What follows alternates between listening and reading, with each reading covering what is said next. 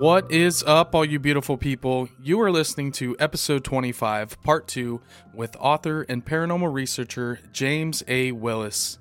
If you hadn't had a chance to listen to part 1 with James, definitely go check that out. In this episode, James goes into why ghost stories are a part of our history. Also, UFO sightings in Ohio and all across the region, and the real story behind Woodrow Derenberger and Indrid Cold. Also, we talk about the potential nexus of strange being sacred sites across the U.S. and the world. This was such a great episode, and we appreciate the hell out of all of you listeners across the U.S. and the globe. You guys are the best. And I just wanted to shout out all the different cities that tune into our show. We've got Columbus, Ohio, Seattle, Washington, Chicago, Illinois, New York, New York, Cincinnati, Atlanta, Georgia, Houston, Texas, McCormick, South Carolina. Thank you so much, all of you guys. We really couldn't do this show without you. And a shout out to all the people across the globe listening to the show as well. Japan, United Kingdom, Canada, Mexico, New Zealand, Australia. Thank you to all of you. You guys are the best. Take care. Mikey out. Bye-bye.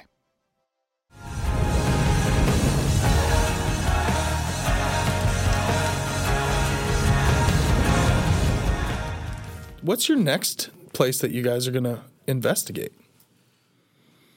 I don't know. You have something on the radar or something you're currently researching now? There are 2 private residences that are on there, and those are the only ones that I know. I know we're going to go back to the Defiance Public Library. Okay. And then there's a couple of other locations that we have lined up because my, I guess I can make this announcement, but my Ohio's Historic Haunts, which I did with Kent State University in 2015, which I say is like my Sgt. Pepper because that was the one, Nice. that was the album, the book I always wanted to write. And Kent State came to me and they said, you seem to be into this ghost stuff. We want to kind of do something, but we are a university. So do you have, an angle that's unique? And my angle was kind of like what we were talking about earlier is that ghost stories are part of history. Mm-hmm. And that some historic locations over time gain a reputation as being haunted. And that even if you can't validate the haunting, that ghost story can still work to keep actual history alive. 100%. And for that book, there were 21 historic locations in Ohio. They got its own chapter, and it was divided into thirds. The first third, straight history. When it was built, who built it, that sort of thing. The second third were the ghost stories. No internet stuff, no got it from other books. They were one-on-one interviews with owners, employees. That's great. That I sat across the table, and it ended up being like 220 hours worth of interviews because I wanted to be able to tell people who said, did that really happen to them? Yep. I can say, I don't know, but I looked them dead in the eyes and never called BS. They believed it. Mm-hmm. They believe, and I think that's the power of the ghost story. Yeah. The last third was me getting locked in the building overnight. Yeah. So all of that is, I can now say that since 2015, that's been the one book that's kind of just chugging away. They finally decided it needs a part 2. So nice. We're in the process of lining up. That's awesome. These historic locations that are... Man. That's awesome. That's awesome. You got that nose for it, I'm telling you. But the interesting thing about that is for the first one, I needed 20 locations. Okay. They just had to be they had to be in Ohio, historically significant with a reputation as being haunted. If I went in and did an investigation, didn't find anything, I'm of the mindset, doesn't mean you're not haunted. Mm-hmm. Ghostly fish weren't biting that night. Didn't get it. It was just mainly bringing it all together. Right. I thought me coming in as a published author, Kent State University backing it, and that I wasn't coming in and saying there's a portal to hell in the basement and all this kind of stuff. These locations would be jumping all over it. There were close to 400 locations that were contacted in order to get the 21. some were like, we're not really haunted. Yeah. And I get that. Yeah. Other places were like, we do tours here for schools, and we don't want to run the risk of some people saying, I get that. Sure. Other ones were just like, no. And I don't know why. Wow. We're hitting the same thing with this one, where I can be like, look at this book. You're going to be just like this. And I don't know. I think part of it is, sadly, that ghost hunting has gotten... It's now, you're like control. Those TV shows. Yeah. And I'm sure. Reality TV, those words shouldn't come together. You're running into some brick walls because people have an idea of, before you even get in the door, they've got something built up in their mind of who this crew is, who you are. Yes. Based off of, unfortunately, some of these shows that, have come out to be completely bogus. And, so, I mean... We would love to get you in contact with Tom, because I think Tom's property and the Dollar General, I mean, you have these poor managers at the Dollar General. Tom will come in there and just, getting a couple things here and there, and like, oh, you wouldn't believe what happened again. All the change, just the pennies, were created into a circle. They come over to the rock shop and they come up to him and they go, they're like, hey, do you know about this place? Like, is this store haunted? And he'll be like, yeah. Oh, yeah. He can watch the lights flicker on and off across the street at night. Wow. And in his house, too. So across the street. Pots dropping off the shelves. He thinks there's a little unmarked cemetery back behind the rock shop that could have something to do with it. But I mean, I think Tom, he would be chomping at the bit to because he said he's had paranormal investigators out there, and they've gotten so freaked out that they just leave. Really? They don't want to be there. And he's like, we've had groups come out and they all just take got off. What they were looking for. And see, I tell him, I said, I'm sorry for that, because my whole thing is, that's what you wanted to have happen. And they must not have been ready for it. I don't know. The thing that I personally take issue with is that when I watch these shows, I can look at it as what it is, entertainment. Yeah. Right. Yeah. And people who want to go out and just run around cemeteries at night, don't do that. It's illegal. But if they want to do that and just scare each other, I'm fine with that. Yep. But when you're crossing the line and you are going into people's homes, you are looked upon as being an expert, regardless of whether or not you are. And I will preach to all of my investigators. I'm like, you are now an expert. Yeah. How you act, you are going to change these people's lives forever. And if you walk in and you get scared, you better not run. You better not do anything, because this is their home. Those guys kind of ran. But Tom's pretty tough to where he was like, oh, I guess just wasn't for them. Yeah, he's like, I'm going back in the house. It's so wrong, though. It's like, what do you now? I always admit that I watch these ghost shows, and when they're like, "Why don't you come and get me?" I'm like, "Get him, get him, right, get him, good, right." You can get what you're and then they run, and I'm like, "What are you running for?" If you ask, sometimes you will receive. I firmly believe that. I mean, I would, something that I'd be interested with that is obviously, getting you in contact with Tom, but having us come out and kind of shoot the behind the scenes stuff. Yeah. Oh, I was already thinking I want to go see that in action. The before and after interviews, and I'll help out. And, that could be a really cool project for all of us because the mystery of Tom's property and everything that's going on. And with the crater being there and Serpent Mound being there and all the just burial mounds and, the electromagnetic activity that they have just from the crater causes all these weird weather patterns and disturbances and cars to die while you're driving them. Film crews, all their batteries die. There is legit this electromagnetic phenomena out there that AEP has gone out there, the electric company, or DP&L or whoever it was. He has that fault line in the middle of the road right by his house. Yeah, fault lines there. Melted the power lines. Like the wind came up and kicked up so much energy, it melted the power lines, and they told me, hey, you got a fault line right here. This is 100% a real phenomenon. Yeah. Wow. The electric company came out and he said they told rolled him up right to his face. He said they rolled up and he went, well, yeah, they melted because there's a fault line, and they looked at all their schematics and everything, and they went, yeah, you're right. Yeah, like they didn't even question him about how the power lines melted. They were like, Tom, what you just said is exactly correct. Mm-hmm.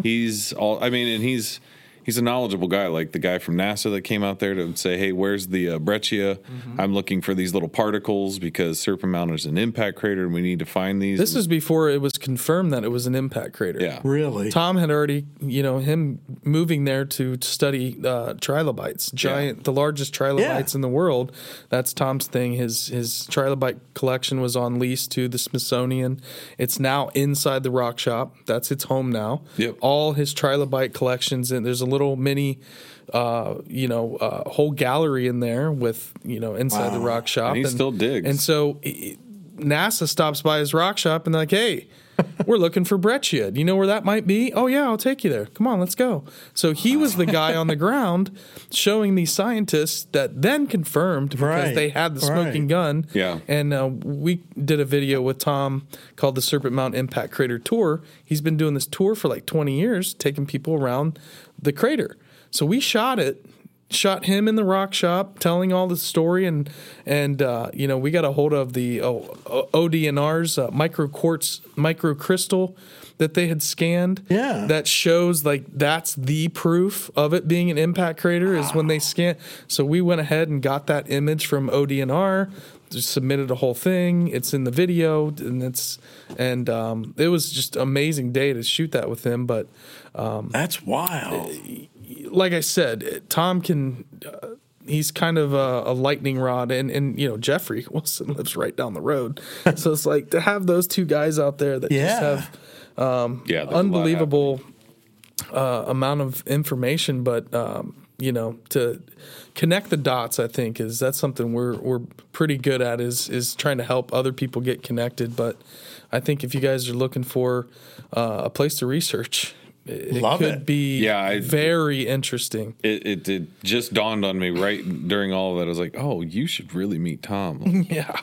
If you're into ghost hunting, What about you? I got a question. What about like UFOs? Anything in that? Anything question. In that vein with the weird and the strange? And I know maybe. Are you open to all that? Have you done UFO research? Have you?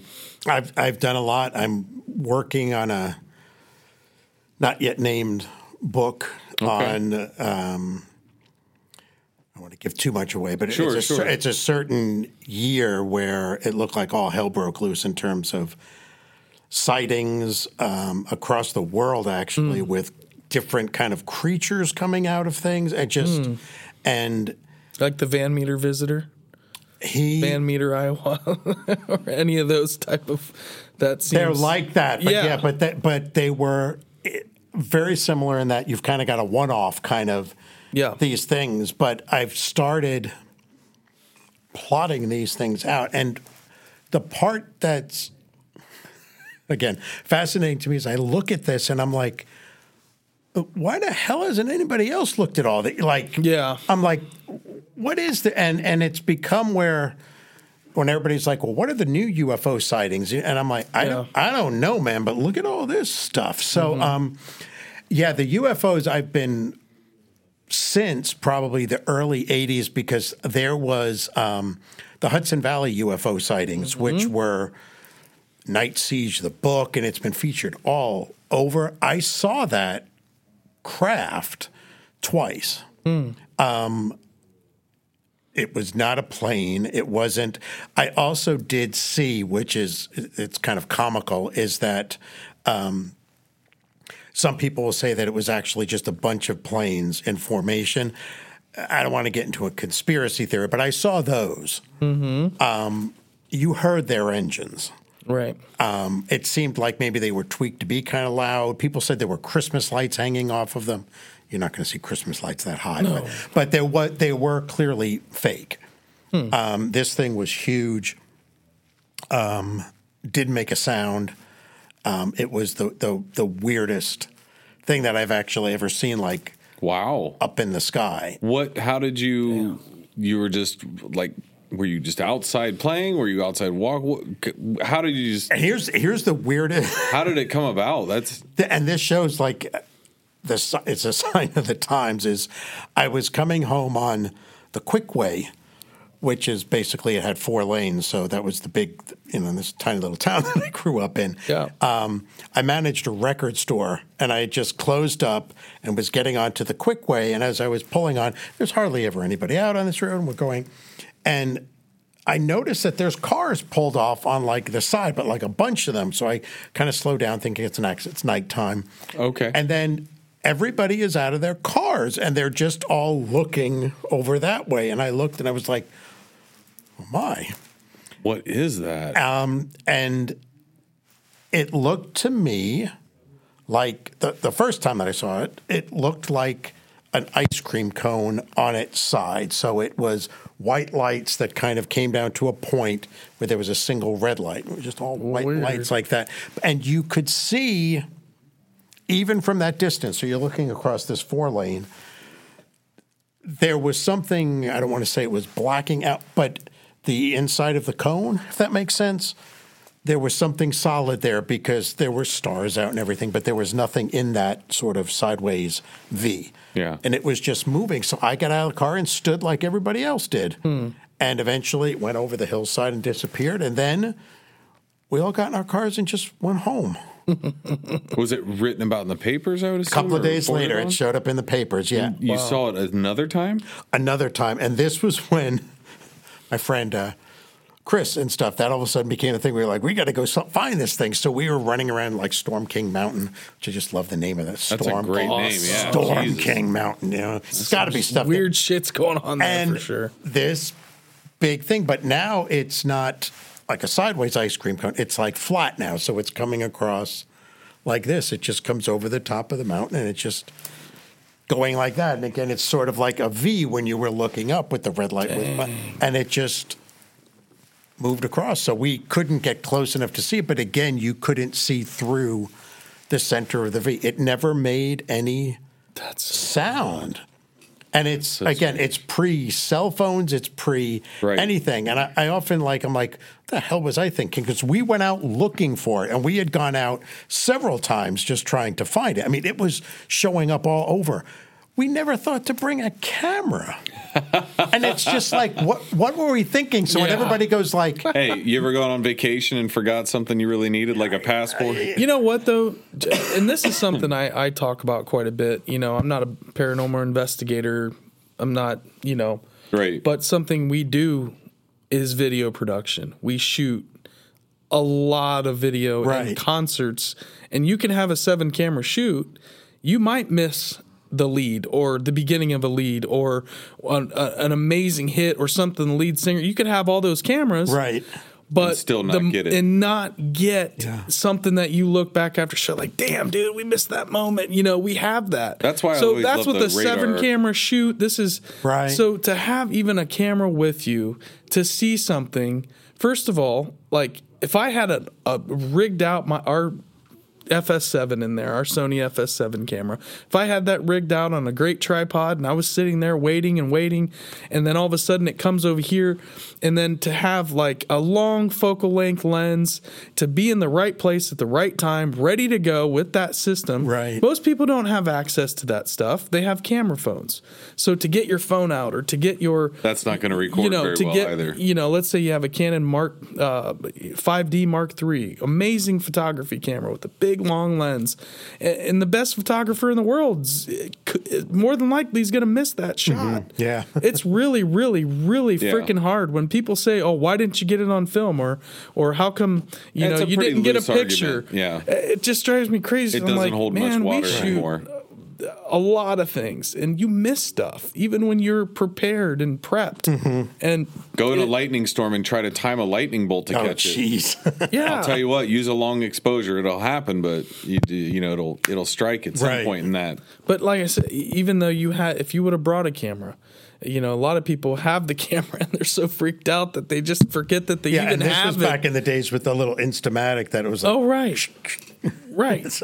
Yeah, there you go. Like Kolchak, the Night Stalker kind of thing with the little thing. The little flash strip on the top. The little strobe bulb. Yeah, even if we had it, there wouldn't have been anything to get there. But when I moved to Ohio, and again was just like kind of sort of immersing myself in things, I started noticing that any major UFO crash in the United States went through Wright Pat. Oh, yeah. Well, yeah. Oh, yeah. Wright Pat goes deep. We talked about this extensively. I used to live in Dayton for a while near it. And when you go, and it's I've gotten to the point where it makes sense to me because they have a division, and they had it there. Not only Project Blue Book, but they had a reverse was from engine. Ohio State University, and they had the whole program was run out of Wright Exactly. Pat. Yeah, they had a reverse engineering. Program? They have a group which does reverse engineering, and at the time when Roswell and even Kecksburg, right. part of their mission statement was that they were to reverse engineer alien technology. Right. But that basically meant if it fell out of the sky and we don't know where it came from, could be German, could be Russians, could be from Jupiter. It was alien. Yep. They would bring it there and be like, can you reverse engineer this? So that makes sense that all of these UFO things, if something fell out of the sky, they would send it back there to see how they could put it together. And that's really why. Dude, all roads lead to Wright Pat. Even John Keel's Mothman and all that stuff, weird stuff, was led goes back in there. to Wright Pat, right down the road, dude. Yeah, I want to strike on another weird topic that James might be into. Are any Men in Black stories, any Men in Black witnesses that you've ever encountered? I've talked to a couple of them, and even I was at Mothman like decades ago, Mothman Festival and stuff, and met like Linda Scarberry and some of the original witnesses and stuff like that. Yeah. But did talk to several people there that claimed that they had seen the Men in Black. But I've never seen one, and in all honesty, a lot of times the stories that I was told was like, maybe it was just a government official. Yeah. I've never interviewed anybody that had said the thing about where like they, I don't know, pick up a pen and they don't know how to work, how to eat Jello or use a spoon, use a fork. Yeah, wires coming out. Yeah, all kinds of weird. They seem like androids, where they're kind of like awkward and weird. And so never really met anyone or interviewed somebody that claimed that they had seen something that far. Most of the Men in Black people that I've interviewed, they came across as that it was basically they were threatening, but it was kind of like a military person that was basically dressed in a business suit sort of thing that was like, knock it off, don't go looking for that. And I totally believe that those type of things. And I also did do a lot of research into Darren Berger's Indrid Cole. Woodrow, yes, which who had there's a weird thing where Keel tried to make those two things, Cold and the Grinning Man. Yeah, I don't think they're the same. Really, because Cold doesn't grin per se. He doesn't have that. That came out of like Jersey. And I'm unfamiliar with the Grinning Man part. I've read the book, but I don't recall that. What's the Grinning Man portion of his account? Well, a lot of the adaptations of the artwork is with Indrid Cold is grinning like a weirdo, like a sinister thing. Yeah, that is not in. Darren Berger doesn't make any mention of him looking like sinister.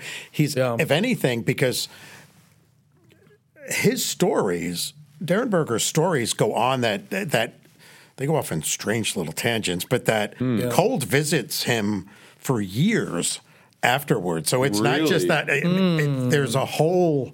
I didn't know that. I didn't know that it kept going on after. And his daughter is still. I chatted with her on Facebook that she has. There was a whole weird mythos, but basically Indrid Cole, he brought like his family out to meet Woodrow like years later, and so there's like the story goes. But my point being is that in none of them is he this sort of sinister grinning man, but he was speaking with him telepathically. He wasn't coming off as correct. Yeah, Darren wasn't scared.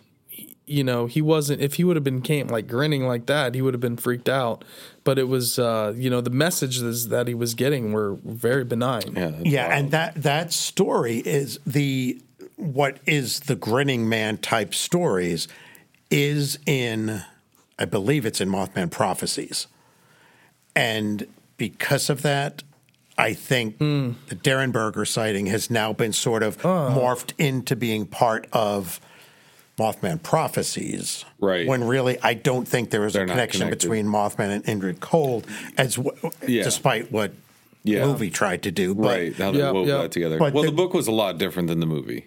It was a lot different. I mean, I tell people a lot more in it. UFOs, correct, and Men in Black, and phone taps, and phone numbers, and all that. The journalist from Athens with the doppelganger voice stuff. Yes, that was that's what I'm saying. That was happening to Keel. People would be like, "Oh, I just spoke to you," and he's like, "I didn't call you." Correct. What the hell are you talking about? But the grinning man version is I'm 99% sure it's in Mothman Prophecies, but it was two boys that's in New Jersey, I believe, that saw this sinister-looking Man in Black type thing that had that grin. That's what I remember. They've now jammed together where you're exactly right. Yes. That they will say that Indrid Cold is the grinning man, that they're one of the same. The grinning man has a black top hat. Yes, it's very Men in Black. It totally was, dude. Now that you're saying that, he's become an amalgam of all of these different things getting thrown together. Where again, my biggest fear with all of that is you're going to lose. It's kind of like the Loveland Frog Band. Those 1955 creatures, not a frog. Let's stop saying that. It's something different because otherwise we're going to lose that. I see what you're saying. I think you're going to lose what they're calling the grinning man because he's now become, like I said, this amalgam from and he's, like I said, he's not part of Mothman Prophecies, but he is now. Just like the whole thing of Mothman being seen in all of these other places, that came from the end of the book of the movie, The Mothman Prophecies, which the director has actually said, I kind of made that up. Yeah, that it was seen over Chernobyl and stuff. And they take liberties. Well, in the Mothman was seen over the that big giant mound in West Virginia. That was another area that apparently has been seen multiple times. Mounds are always connected to crop circles and weird, the Bigfoot, and it's interesting. I think the earthworks and mounds here, I have a theory, and I've talked about it, but I think is kind of the nexus for the strange in Ohio. I think that those sites have activated something on the land of, I don't know, but it feels like why Ohio's been so strange for so long. We have like undercover strange. It's like the undercurrent of all the weird stuff is the earthworks and the mounds and like that geometry.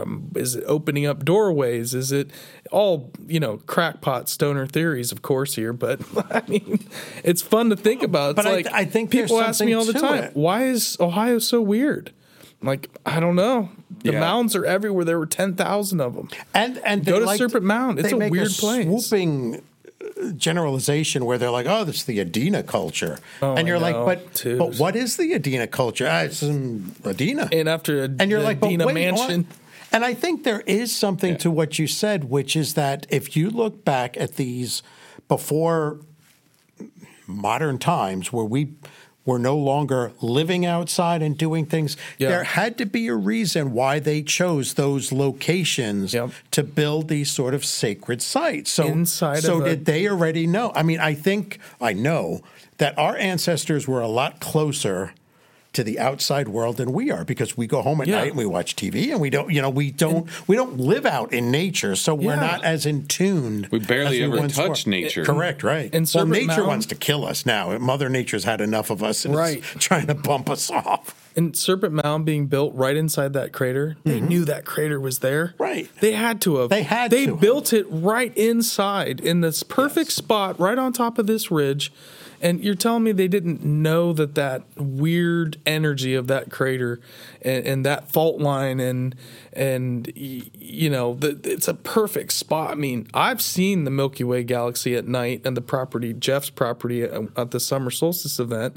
Last summer, we saw the band of the Milky Way. I mean, the stars are incredible. Wow. If you're going to have a celestial calendar, that property, that whole area is the spot in Ohio to be. I mean, I've seen great stars in Athens out at the White Buffalo Ranch, but I mean, it's unbelievable stargazing for Ohio. You know, I've been to New Mexico and some places like that, like Chaco Canyon up, 7,000 feet up in the high desert where there's no humidity in the air. So you've got that. But I mean, there's no light pollution. They're walking around. Mm-hmm. There's nothing to do except become an expert on astronomy and follow the seasons. Right. We got off on a tangent there. One thing I wanted to bring up, and this is we had the Hollow Sky podcast on our show a couple months back, and they're real into the paranormal world, but they had been told about this cemetery in southern Illinois that they refer to as Cemetery X. And not sure if you've ever heard of this cemetery, but they were told, hey, do not go to this. This guy, Ghost Hunter Dave, tells them, hey, this is serious. Like, I wouldn't go to this place if I were you. It's not for, kind of for the faint of heart. And they ended up going to this cemetery and brought some things home with them. They tell the whole story on our podcast. Fascinating story. And both of the Kyle and Steve both had things happening in their house, but saw this tall, this giant shadow, hooded figure that they've referred to as the Watcher. And I was just wondering if you had ever heard about Cemetery X, any of this type, something close to that. No, but I want to go. They could probably hook you up. Yeah. That's another, I mean, I don't know how many volumes you guys are in for Weird US or, any other books coming down the line in terms of like the scope of the United States. But I always felt like, man, that needs to have a proper, really, Burton from Local Legends and some of the guys we've been hanging out with, but they're looking at putting together a trip to go back. And so, hey, could be. I'd be in for it. I mean, when it comes to cemeteries, I don't think in general they're as haunted as many people would lead you to believe. Simply because there's dead people there, right? They probably, unless they're weird like me, probably when they come back don't want to hang around a cemetery. Yeah, they want to. And by the time they get to the cemetery, same thing could be said for like funeral homes, things like that. They're already past. But I have come across cemeteries where I tend to get really emotional when it comes to ghosts. Is I'm not scared of them because I feel sorry for them. Because I always go back to when I was a little kid, you would hear this stereotypical story of like, a husband and wife, when they loved each other and they built this house specifically to live out their days. And then he gets called away to like the war. Yeah. And so she goes up and, she waits for him to come back up in the window and he never comes back. And now you see her ghost up there waiting for him to come back. Breaks my heart. Yeah, so you have sympathy for it. Yeah. It's just because a never-ending cycle of sadness for that. How much would that suck? It's like you spend your life and then you consciously or unconsciously make a decision that I'm going to stay here and wait for him, and now he's not coming back, and you're all alone. With like the Beetlejuice thing with a couple of jackholes who moved in that you're trying to get rid of. And so modern art enthusiasts, assholes. I think, and you had mentioned like earlier the idea of like abandoned cemeteries or something being built over a cemetery. Yeah. I think that could lead to hauntings. If for no other reason, I believe that if you... Like in Chillicothe. Your greatest fear as a ghost, as a human being, would be to be forgotten. Yeah. So exactly. I think that's why cemeteries, if they get knocked over, the headstones are taken off something, that could end up with... Like Tom's backyard. A ghost, like Tom's backyard. Because the ghost just is like, I was real at one point, do not forget me. So I've always been intrigued with cemeteries, especially long forgotten ones, because I'm like, is somebody out there just going, I once was. I once did things. Right. Chillicothe and Waverly, Ohio both have cemeteries that have a giant mound in the middle of it. We just put our cemetery on top of another ancient burial ground. And going back to what you had said about an ancient site, why did they say... That's where we're going to bury our dead? There has to be something with that. And then spot. because we're, lazy Americans, we're like, well, we'll just put ours on top of that, Yeah, so ridiculous. I get that. That's just laziness. But in the beginning, when there was nothing there, these people that were very into sacred sites, why did they say, that's the point where we are going to put our ancestors? Yeah. So I think there is something to these sort of sacred sites. I don't think they were randomly placed. Now, in the American Southwest, you go through, whether it's northern New Mexico, Albuquerque has petroglyph parks, Sedona, the Verde Valley, you'll always see handprints and spirals in the petroglyphs.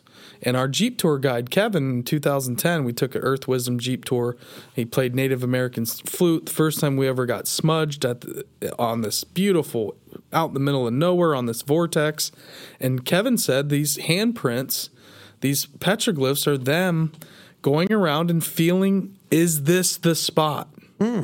This, and then the handprint meant there's energy here. There's something here.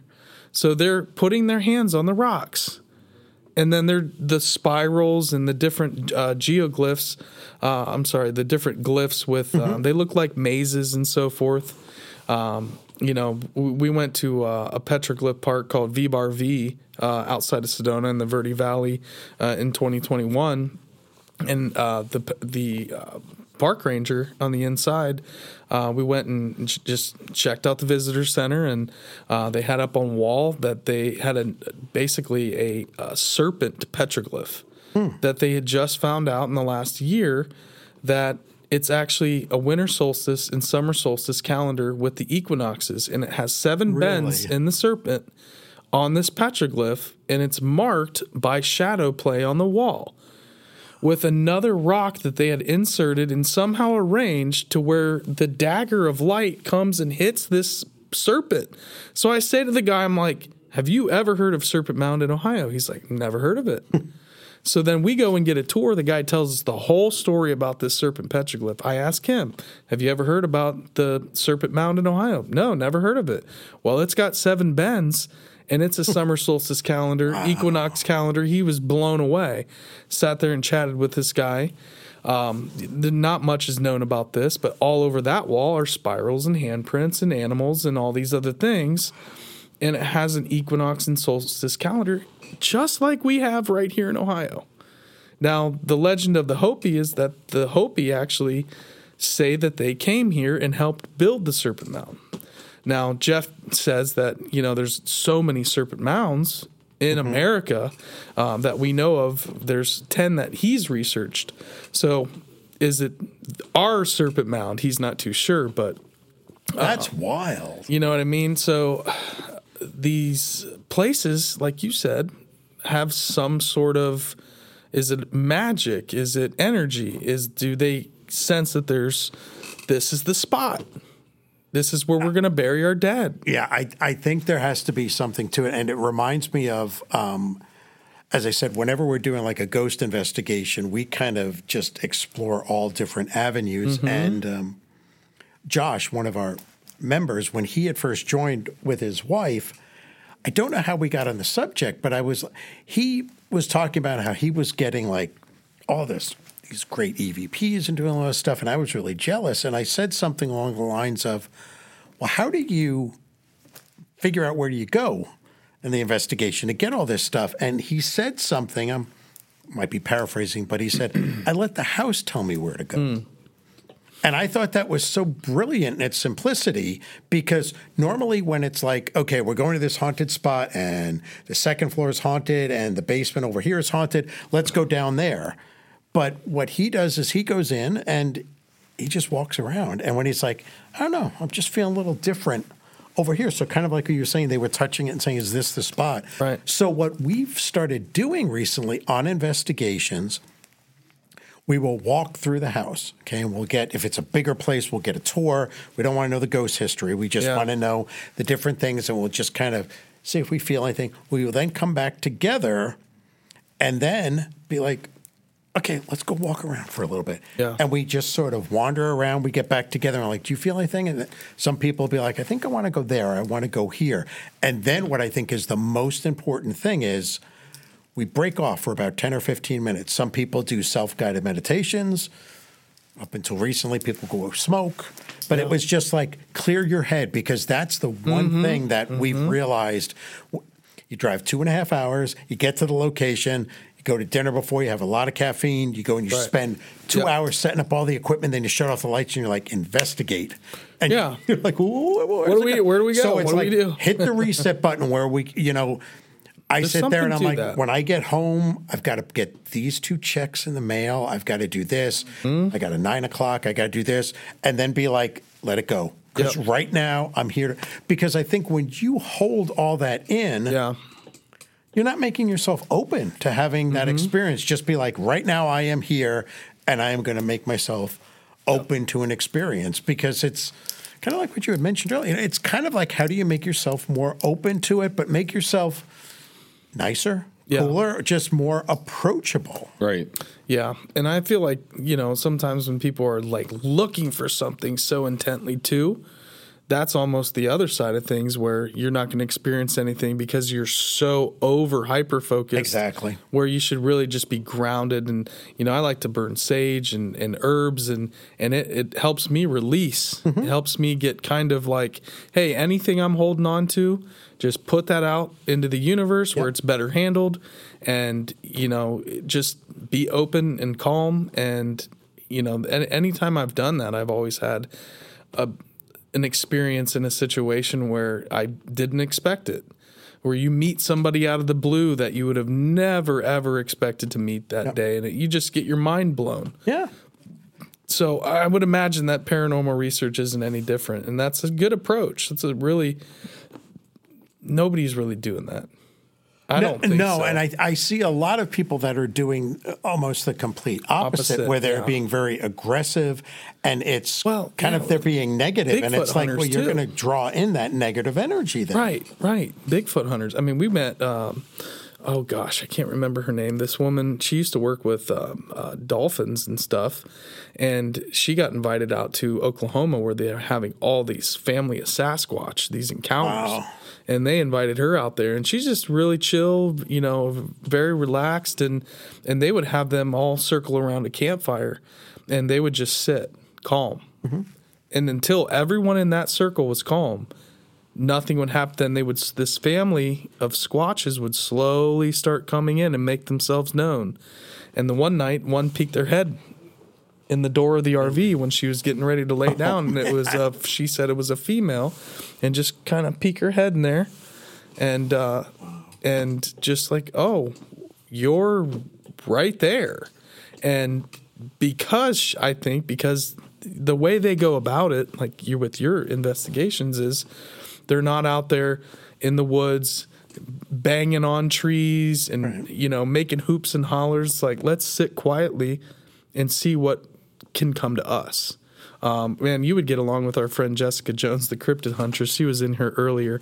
Her first couple Bigfoot hunts, they used her as bait, just like James. And she talks about, and they've done work with portals too. Really? She's done some interesting work with portals. They do, she's focused in remote viewing. Okay. And so has been kind of trained and working in that space and doing different types of paranormal research across the span, but does cryptid research as well. And she's very interesting. But it just made me think of that when you said you used yourself as bait. I'm always willing to be the bait. I know, dude. I love that about people, because I'm like, James, you go ahead and be the bait. I'm going to be way over here, dude. Yeah, I'm going to be in the studio. I just always heard so many stories on paranormal investigations where, like, people aren't ready for what could be there. Like, you hear about demonic hauntings where it's not connected to the home, and that entity or whatever can latch itself onto you, and the next thing you know, you got all this scratching in the walls is kind of a typical. You hear that there's just really odd things, and it kind of starts slowly. Have you had any or heard any stories or had any experience with what could be considered a demonic haunting?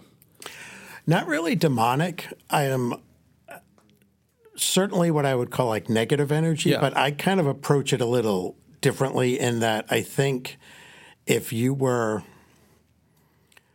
jackhole when you were alive, your ghost is going to be. Mm-hmm. Or the other example that I also think that a lot of ghost activity gets attributed to being negative just based on the fact that things are flying across the room, but I look at it from the angle of, I always call it like the Beetlejuice effect because, because I love the movie, but it's when, hopefully it's not a spoiler alert, but when they die and they can't get the people out of the house. Right. And they're doing all this stuff and they kept, their social worker keeps telling them, did you read the handbook? Yeah. And they were like, no, because it reads like stereo instructions. But they're like, read the handbook. If you want to do it, you got to read. If I were to pass away, hopefully not tonight, but if I were, I have not read the handbook, I would not know how to communicate with the living. Mm-hmm. And so I would do whatever it took.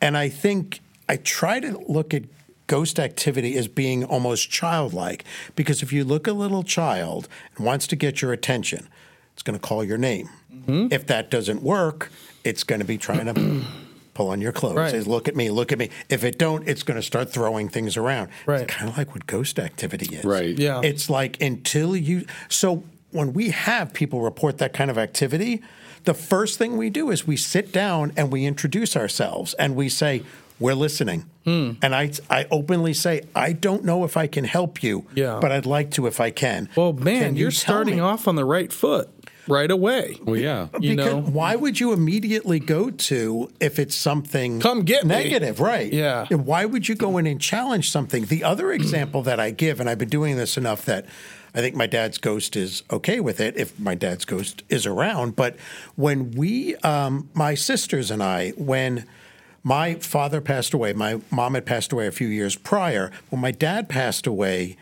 it was in the only house that my parents ever owned. They had it built. I was born and raised there. My sisters all lived there. We were fixing it up to sell it because at that point we were all married. We were in different states. We didn't need the house. And at the very end, my sisters and I, we sat down and we did like a little cleansing thing. And then we basically said, Dad, if you're still here, we love this house, but it's time for someone else to love it, Wow. And then we left. And I always say that if my dad's ghost was still there, heaven help the people who moved in there if they didn't keep the TV remote on the left-hand side of the recliner and keep the TV on ESPN2 between the hours of 4:30 and 10 p.m. because they would think it was the Amityville Horror House because the remote would fly around, the TV would change channels, all this stuff.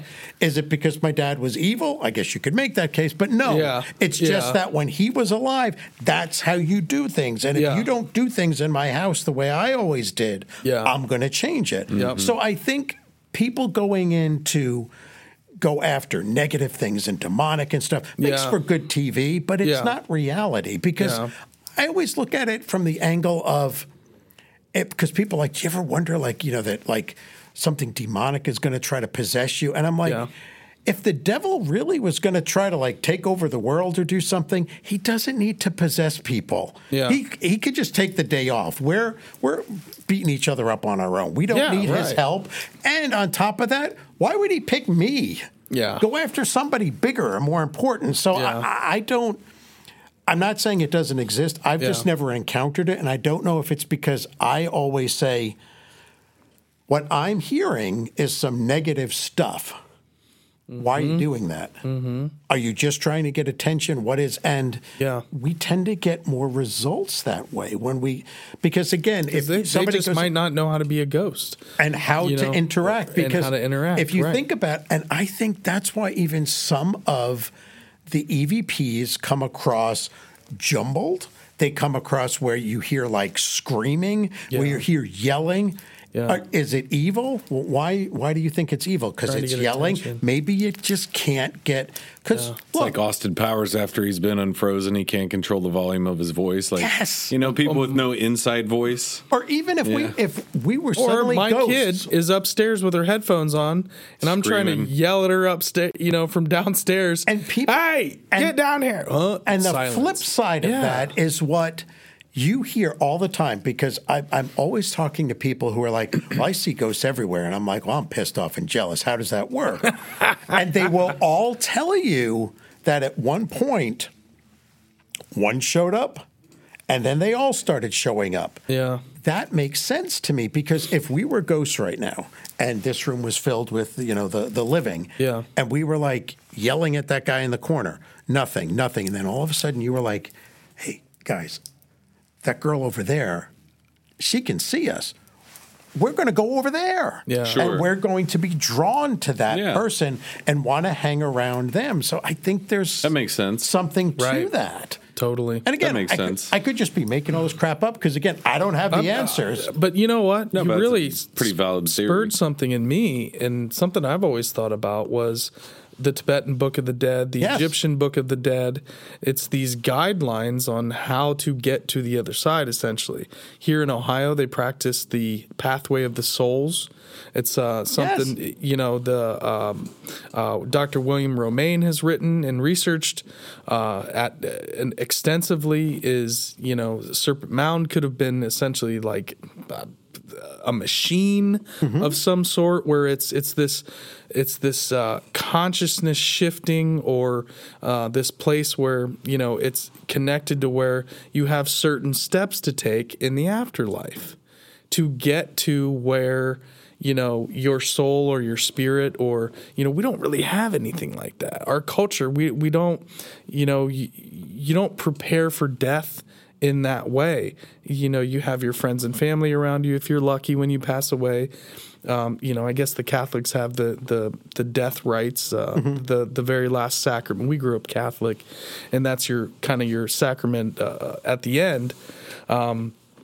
But it's very, very interesting that maybe that's why there's so much paranormal activity, is because it's just not built into our culture to guide a spirit to the other side. I think there's definitely something to that. I also think there's something to, for better or worse, what these ghost shows are doing is that our ancestors and the people who have passed, they're not revered anymore. They're playthings now. They're things that are done. They're these, they're going to get us, but we're going to do battle. I mean, let's be honest. The way that ghost hunt and a lot of the other paranormal communities right now is, it's like you see the pictures of them and you're like, are you a hair metal band or are you a ghost hunting group? Because you've all got the matching shirts, you've got this going on, and it's like, we're not rock stars here. Yeah. We are actually looking for answers. And if you want to be that rock star running around, that's fine, but you're not respecting the dead. Yeah. And that's something that other cultures do. It's like, it's that they have passed on, but that is something to be revered. You look at even like when they're like, ooh, Day of the Dead, that's spooky. Well, not really. That's not what that is for. It's actually remembering your relatives. Just going back to what I said, they don't want to be forgotten. Treat them with respect. Yeah. Sure. And it's just because of the skeleton iconography of the Day of the Dead, some of that stuff, it has nothing to do with that. It's a misinterpretation. You're lighting We're always afraid of what you don't understand. Exactly. Yes. Yeah, you're just you're setting out food, you're lighting candles, we do a version of it at our house. When I kind of discovered my history, my background a few years back. Every year we do a thing for the Day of the Dead for my mother and my wife's aunt, and we put up pictures and we light a candle, and it really is just like, hey, we're still here, we're still thinking about you, we love you, and wherever you're at, I mean, if my mom came to me in the house, it's like that would be amazing. I wouldn't be afraid. Right. I wouldn't be freaked out. But I don't think my mother's a ghost, because I think she actually moved on to the next plane. Now, can she come back and visit me in dreams? And yeah, that's happened for sure. I've had, I've never told this story, but maybe I should tell it on air. So we did a virtual event, a live stream with Ross Hamilton, the Serpent Mound researcher, archaeoastronomer, author, and went to his house and actually interviewed him for this event that Tom and Terry, we kind of co-produced it with the Serpent Mound Star Knowledge folks. Yeah. And it was me, our buddy Sam, and Stoner, and very stripped down skeleton crew. And we're in the house just setting up mics, setting up the cameras, hanging out, and, had a great shoot, hung out with Ross. It was an amazing day. And that was on the winter solstice. It was a winter solstice event. And then on Christmas Eve, I get a voicemail from Ross. And he says, hey, Mike, I hope you're having a good Christmas. But, I just had to give you a call. I just can't shake this, something that happened that day when you guys were over and filming. But, who was that woman with your crew? And I'm like, I don't know what you're talking about. There was just me, Sam, and Stoner. That's it. He's like, no, there's this woman, she had a lot of light around her, and she was just looking at you, and she was smiling and shaking her head, and boy, she was really proud of you. I'm like, oh my God, I'm getting chills right now. And Ross is just, he doesn't have any reason to call and make this up. Right. He's a pretty tuned in guy. And I said, dude, I don't know. I think you met my mom. And he's like, well, that really makes sense. So you're telling me there was nobody else? There wasn't a woman with you? I'm like, no, not at all.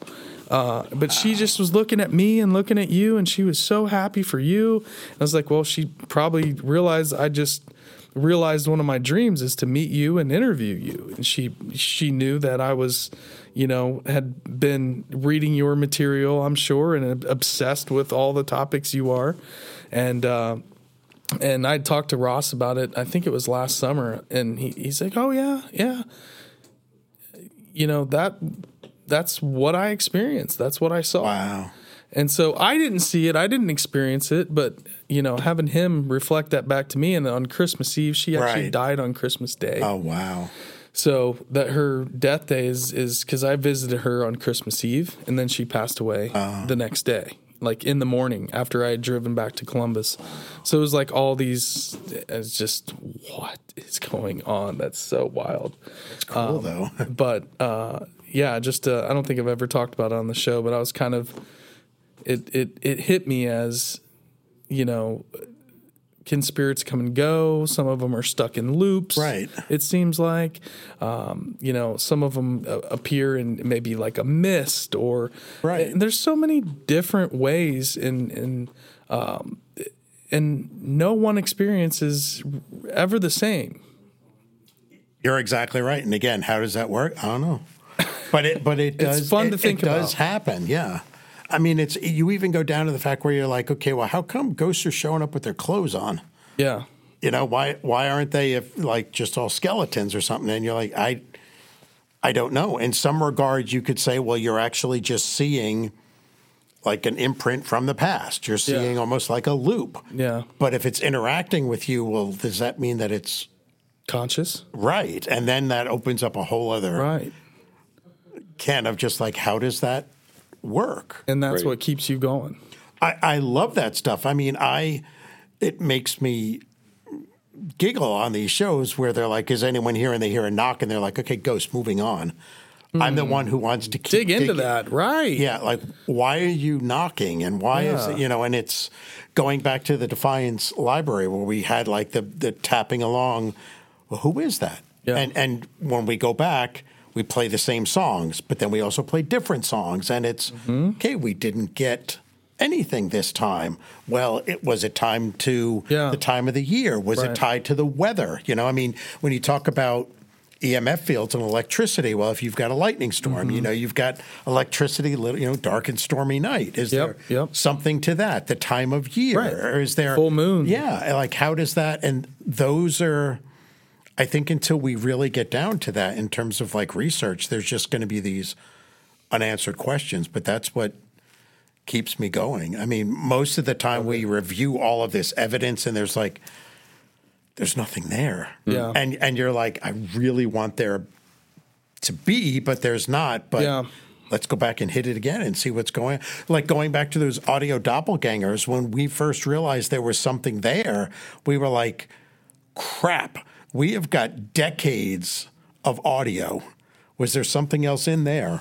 Oh, that's the needle in a haystack you can't even unpack. How much afterwards. Time you got to sit there with cans on like for hours? Yeah, but you wouldn't be able to know if it was you or not. You'd have to have video too to corroborate where you were on the microphone. Exactly. So it's like it's and it gone. was just that perfect storm where there was a mix-up, and Mark and I ended up just separately reviewing that because I had marked it as being me. Yes. Yeah. That's really interesting to figure out how you come up with some of those refining points as you go through it. Yeah. You know, what you figure out as trial and error. But, man, that's a big troubleshooting curve to learn after doing probably hundreds of hours of audio record, you know. And like I said, it's like, I don't know. I can't bring myself to go back through. We archive it all, but I'm like, I don't think so. Well, we'll find new stuff. That was bad. Man. That's amazing. That's awesome. Gosh, dude, you blew my mind on this one. Yeah. Good. Yeah. It gives me something to look forward to. Yeah, like, there's just more and more to come. What's fun about these is we go through and we make cool clips and reels for Instagram and YouTube Shorts and TikTok. Nice. And we get to go through and we get to sit with the episode and we get to go through the sound bites and I can already tell you there's not going to be any like holding back on revisiting this episode because we get lost in the moment. And so I'm like, you forget what you talked about. Yeah, our buddy Necromechanimal in there, he actually reminds me of the episodes because when he does the episode art after the episode's done, I'm like, oh my God, I totally forgot about that. We talked about this or that. So it's always a good refresher to relive it. So I'm already super excited for just number one, to get you in contact with some people that we've been in contact with. Definitely. We have camera gear. We have some equipment, obviously. If you guys ever needed a hand, always feel free to reach out to us. Love it, yeah. In any way, shape, or form. I'd do a ghost hunt. I would. I mean, with I would James, do a ghost hunt at I've been Tom fighting these guys, Burton from Local Legends and all that. Come on, Mikey, let's go. We're going on a paranormal. I'm like, bro, I don't know, but I would feel.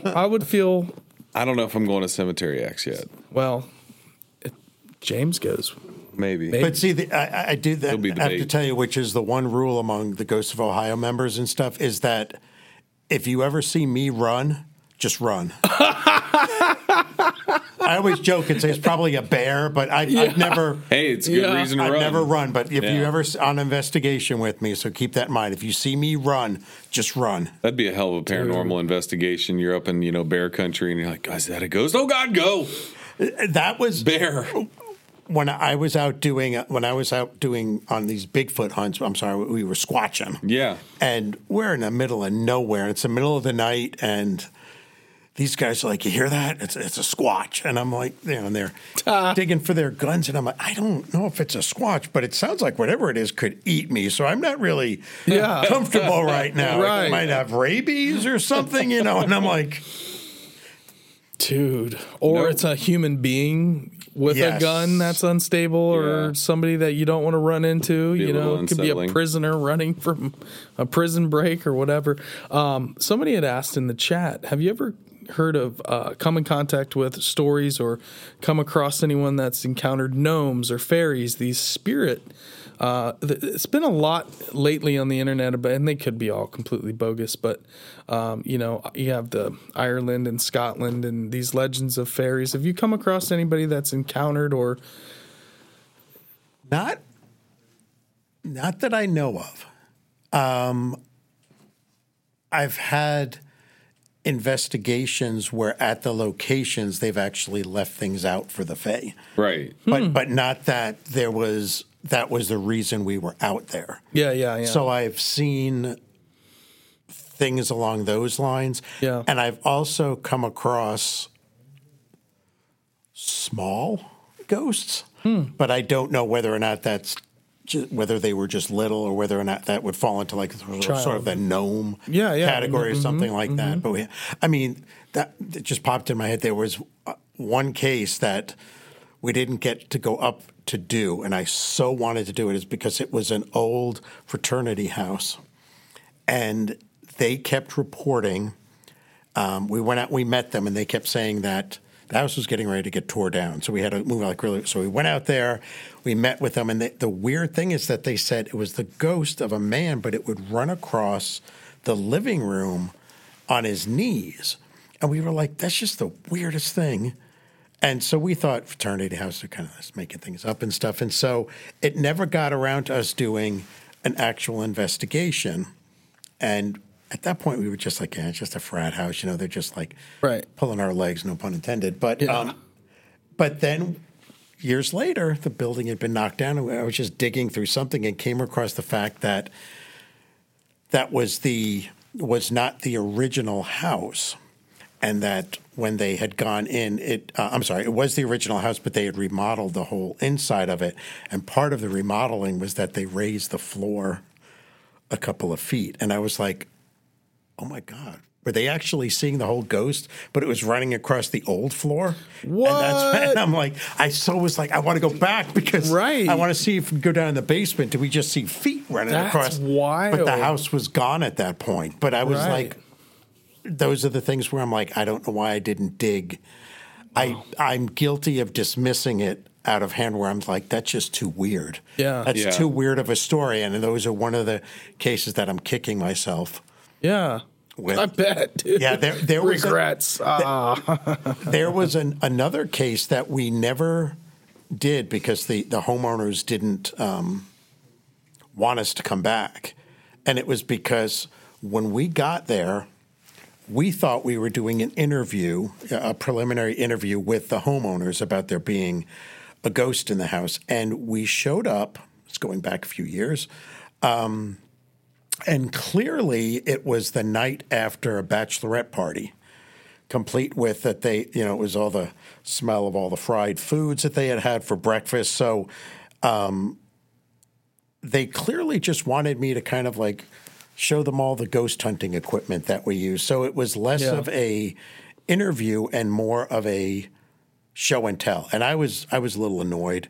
But while we were doing it, several of the ghost members just were walking around just taking baseline readings. And they didn't hear the conversations that I was having with the group of women. And I didn't know what they were doing. But when we left, I was kind of like, it's ridiculous. I can't believe I had to do that. It's just right. And they said, well, what did they tell you about the ghost? And I was like, you know what? I don't even know. It was just some ridiculous thing about a chair in the kitchen where a ghost sits and stuff. And they were like, was it at the little dinette set? And I was like, yeah, I think so. And they were like, we got huge EMF spikes off one chair.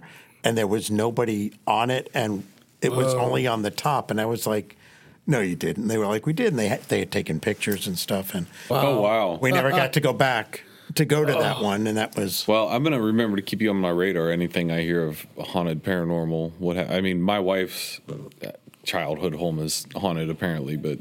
I don't know how to. His wife's got some. Yeah, I go to bed early there. But what we do is when we come out, as I said, we do not make any of the stuff public. We do if we do get something, and it's to the point where I'm like, I would like to include this in one of my presentations or to talk about it. Yeah. We don't mention names, addresses. Yeah. If it's a video or a photo or something. Yeah. There's nothing in it where anybody could look at it and say, oh, I know what that house is. Right. And we tend to get a lot of good stuff that way. But what we will do is we will have people actually look at the property, look at the address, see if anything happened there. We'll actually almost create like a mini family tree of the former residents, the former owners, trace the property back and see if anything could have happened there. We'll then look at the entire area and be like, are there fault lines? Is there something there that could be not necessarily ghostly, but that could be energy doing something that could be appearing? And we give that all to the owner. Yeah. Because sometimes we come across things where they think it's the ghost of. There was a famous case that we did, famous within the Ghosts of Ohio, we did a investigation of a private residence that they believed there had been a fire there prior to them moving in and buying the house even. And they didn't know much about it. But they said that they would hear like yelling and screaming. And well, we went and we did the research, and we found that there had been a fire in the house. It was a husband and wife, and I believe 2 children. The fire had started in the basement. The husband wasn't home. The wife died in the fire, but she had actually gone up to wake the kids up. They were very small, and had actually thrown the kids out the window to people down below. And they survived. The wife unfortunately perished, and then even more tragic, the husband was arrested and convicted of setting fire to the entire house. Damn. Oh, Jesus. So we did M. Night Shyamalan twist. We did an investigation, and I've since gotten in trouble for doing this and haven't done this for decades, is I picked the anniversary of the night of the fire. Oh, wow. But I didn't tell the Ghosts of Ohio members. Oh. Oh, wow. But I was polite in that around the time the fire started, we had the records. I went down into the basement where the fire started, and I'm down there, and I start hearing these crackling noises, whistling noises and stuff, and I'm all alone. And the funny thing is, a member who's no longer in the group anymore, they had their walkie on, and so I hear the girl that's with him going, "Are you hearing that? It sounds like somebody's making tea or something." And the guy is freaking out. But his mic's open, and he's like, "Nobody's making tea. Nobody's down there." And they're like, "Jim's down there. We should go down there." And he's like, I ain't moving. So we hear all of these things. When we showed it to the new owners, they were like, "Well, what do you think it is?" And we were like, I don't know, because I didn't.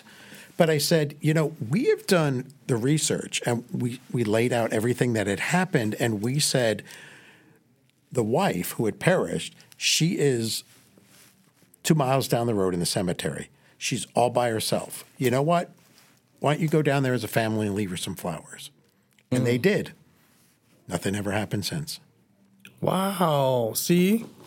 You hear things like that. Now, can I tell you that that's what stopped? No, I have no evidence, but I draw conclusions from data. She didn't want to be forgotten. I get you. That's cool. That's what Dies des Muertos is. Forget me not. Yeah.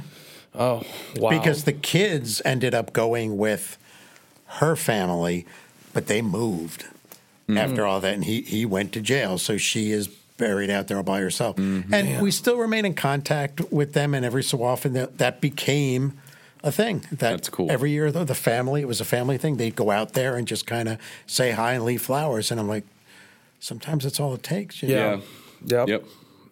And anytime I'm home, I always drop by my mom's grave. Just, leave a little something. The girls say a little something, and, we drive on back to Columbus. But, that's all it can take is just a gesture. And who knows? Like you said, I don't know if that was the reason or not. If it works for the living, why wouldn't it work for the dead, It's a good point. One last topic question. The Moonville Tunnel. Yes. What do you know about it? I've been going there since 2000. I know that half of the stories there's absolutely no truth to. Yeah. The story about I think he was considered a brakeman who was having an affair with the engineer's, I don't know if you've heard that version, the engineer's wife. and the engineer found out but didn't say anything. And as I say this, I know the logistics of this are damn near impossible, but this is as the story goes, that the engineer said, "Say, I think there's something stuck under the wheel. Can you look?" And the guy did, and he ran over his head, and that's why the guy's headless out there. Geez, There's the logistics of getting a train from a full stop up and running.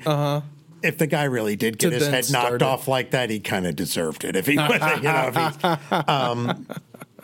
have been in that tunnel. The tunnel now kind of makes me sad because when I first went out there, where is it exactly? It is, if you find your way to the Lake Hope furnace, you can actually find your way. Okay. Yeah. I can give you directions I was just now there last because spring. they've now kind of made it into, originally when I first started going out there, that you had to go out into the woods, park on the side of the road, and then you kind of had to like jump over the creek. The crick. Yeah. And then scamper up there to find it. Mm-hmm. There is now a bridge in there. It's a I don't know if it's technically a bike trail. A lot of horses go through there and stuff, so it's very easy to actually find.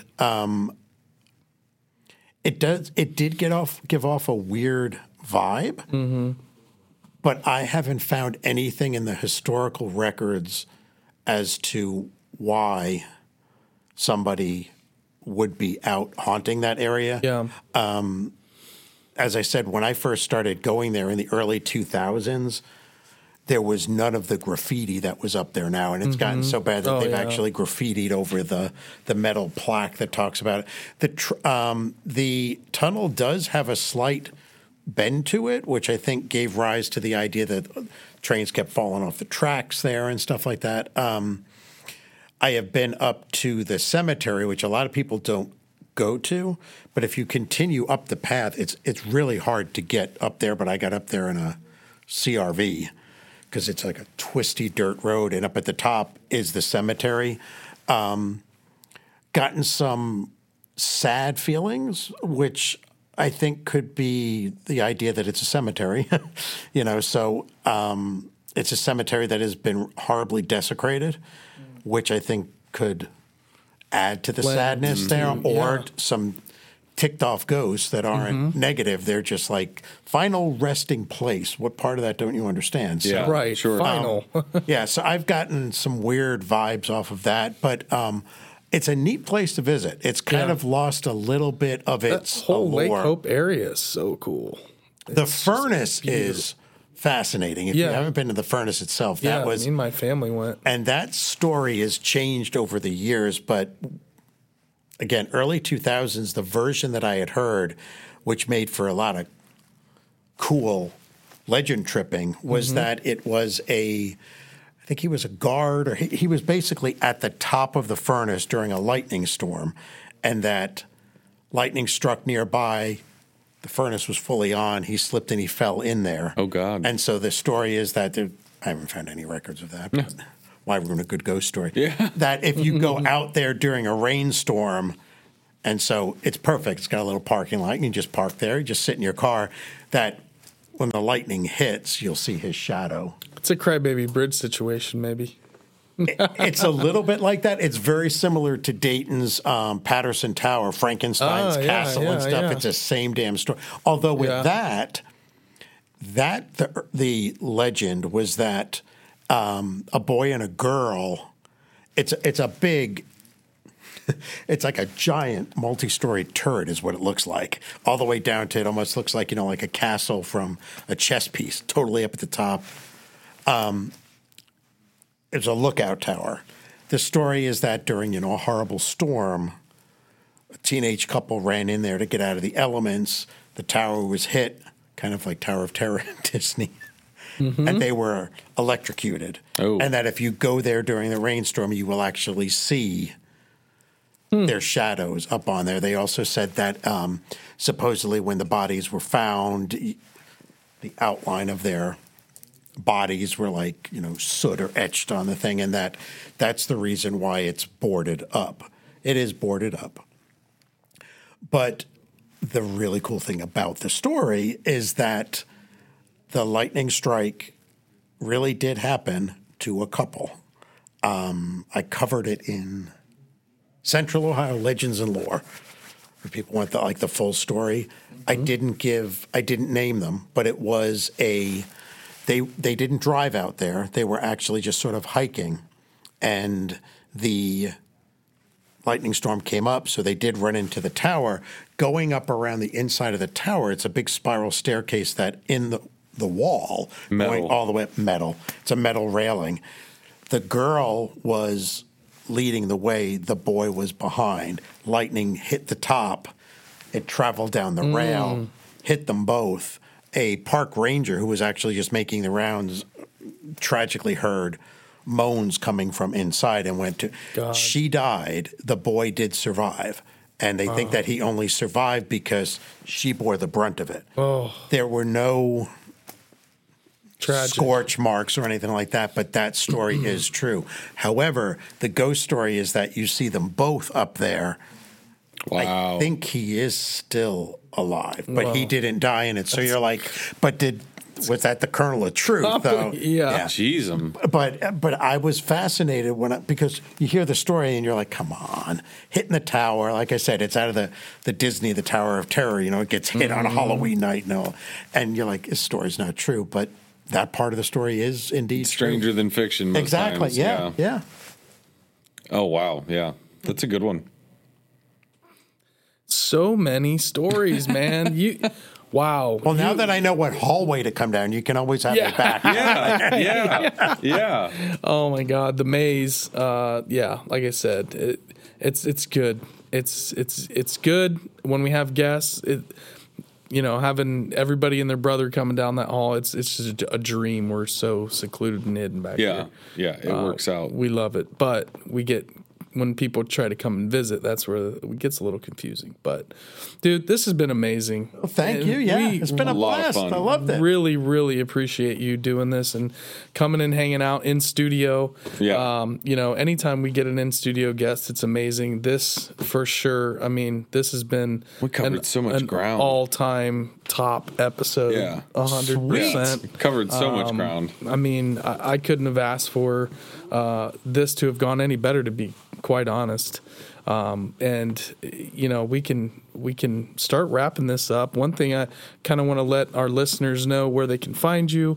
If there's we've got the strangeandspookyworld.com, and then if you want to talk about your paranormal research group and that website and some of those things. Yeah, ghostofohio.org is the ghost organization. Strange and Spooky World is all the rest of the crap. So you'll get just ghosts if you go to Ghosts of Ohio, and if people want an investigation or just want to read up on us, that's all at ghostofohio.org. I tell people that we also have a free newsletter that we put out every other month that you can sign up for. It's got everything from ghost stories to equipment reviews to book and movie reviews. And if you go to ghostofohio.org, not only can you sign up for it, but there's 20 years of newsletters that are free, that are just sitting out there. That's amazing. Which you can. We're working on trying to do a search engine within them, but they're all downloadable PDFs, which are everything from even like getting all fancy ghost hunting equipment and breaking it open and then saying, oh, this is what it actually really does do. So, cool.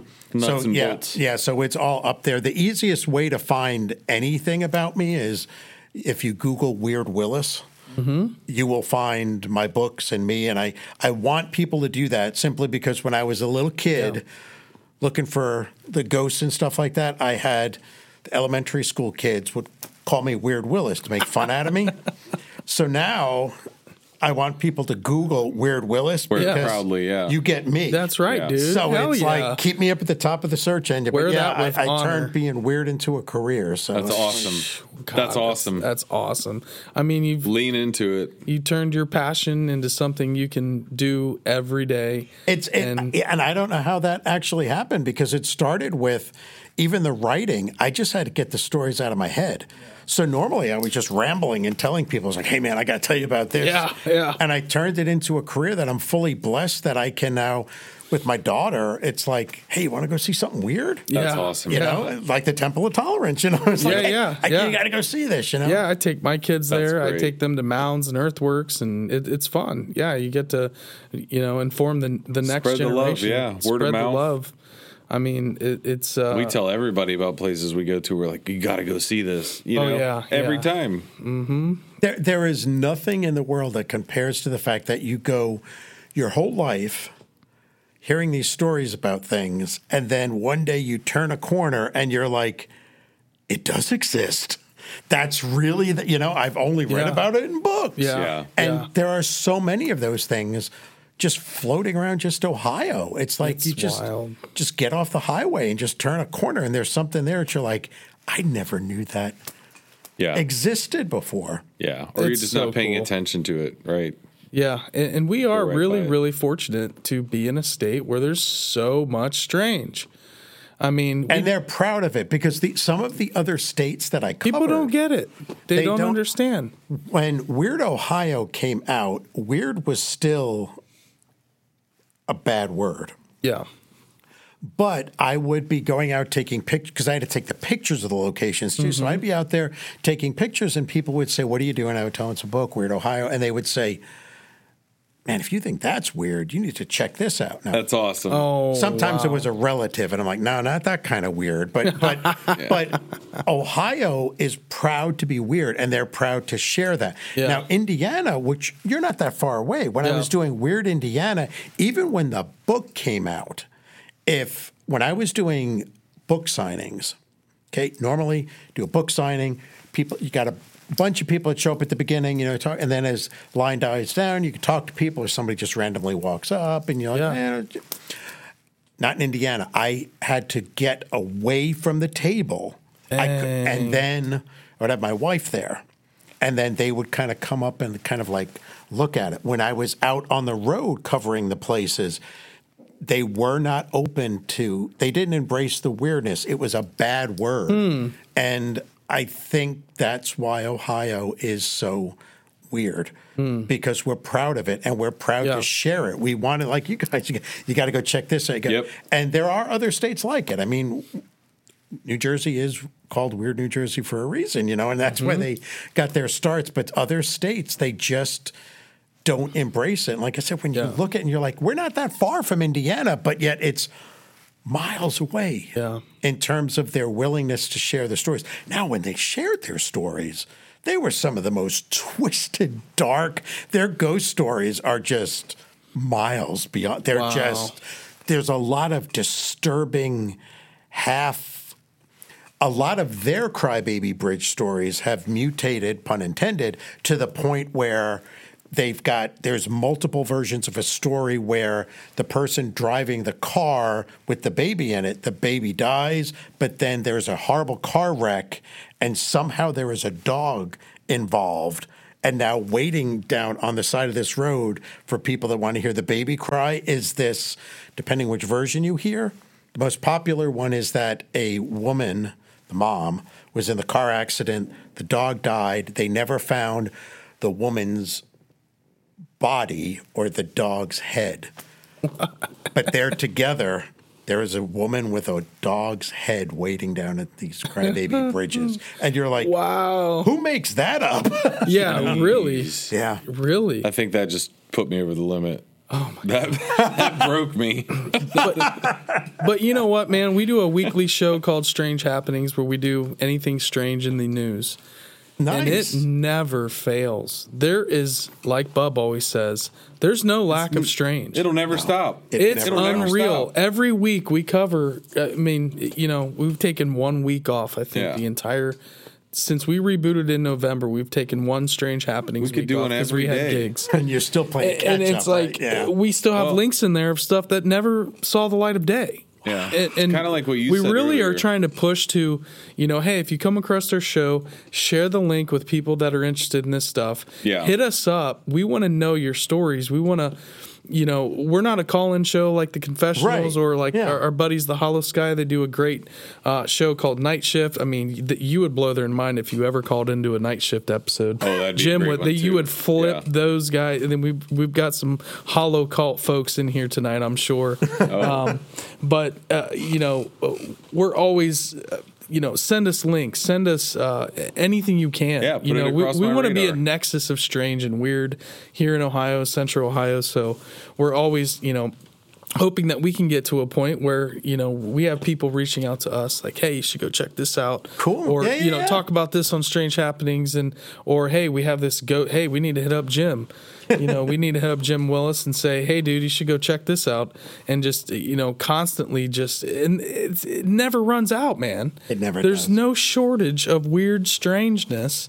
And, we're in, I think, the nexus, one of the nexuses of the entire country. The American Southwest, which is, we've had experiences out there. It's a part of America that, out there in the desert, it's a weird, there's a lot going on. Yes. In the American Southwest. But I mean, beyond that, Ohio is kind of it. It's one of the major nexuses in the entire country. So super blessed. I'm glad, you're in the same state as us. We're going to stay in contact. Yes, definitely. And, this was so much fun, Bub. Good time. I'm overwhelmed. I'm full. The weird buffet filled me up. I had dessert. I had appetizers. And then, I've got, food to take home with me of weird. I mean, Got the to-go box of strange. Yeah. Oh my God, this has been amazing, and I want to thank you so much. Yeah, this has been awesome. Really appreciate it. You can follow James and Strange and Spooky World. Catch him on Twitter. Yeah, Twitter. James A. Willis. And Instagram at Strange and Spooky World. Hit him up on Facebook. This has been an incredible episode. And you can follow us at The Strange Road. We're on TikTok. We're on Instagram. We're on Facebook. The Facebook group is Strange Road Hitchhikers. So come and join. Send us some links. Who knows? Maybe, we'll cover something that we get people bringing us interesting stuff all the time. So we put it in there. Put it in the Facebook group. Who knows? We might cover it on Strange Happenings. Yeah. Broaden our horizons. Yeah, absolutely. But you can hit us up. And I'm at Mikey Leisner on Instagram, at Bub Ranley, at Kyle Stonard, at Matt Disbro. Go follow us. If you like this video, please share it. And also the audio version is going to be coming out probably in like a week and a half or so. And if you're listening, please share this episode for anybody that loves weird, loves strange. And we appreciate the hell out of all you guys in the chat. Anybody that's watching now, thank you guys so very much. And continue to support us. We'll keep putting out as many strange and weird things as we possibly can. Yeah. As always, big thanks to Stoner and Disbro. And absolutely, Stoner and Disbro and Master Control. Am I forgetting anything? I think that covers it. Need to talk about? I think it covers it. Well, again, thank you guys so much. You're the best. Been a blast. And Jim, thank you, sir. Much appreciation. Pleasure's all mine. All right, we're signing out, guys. Peace.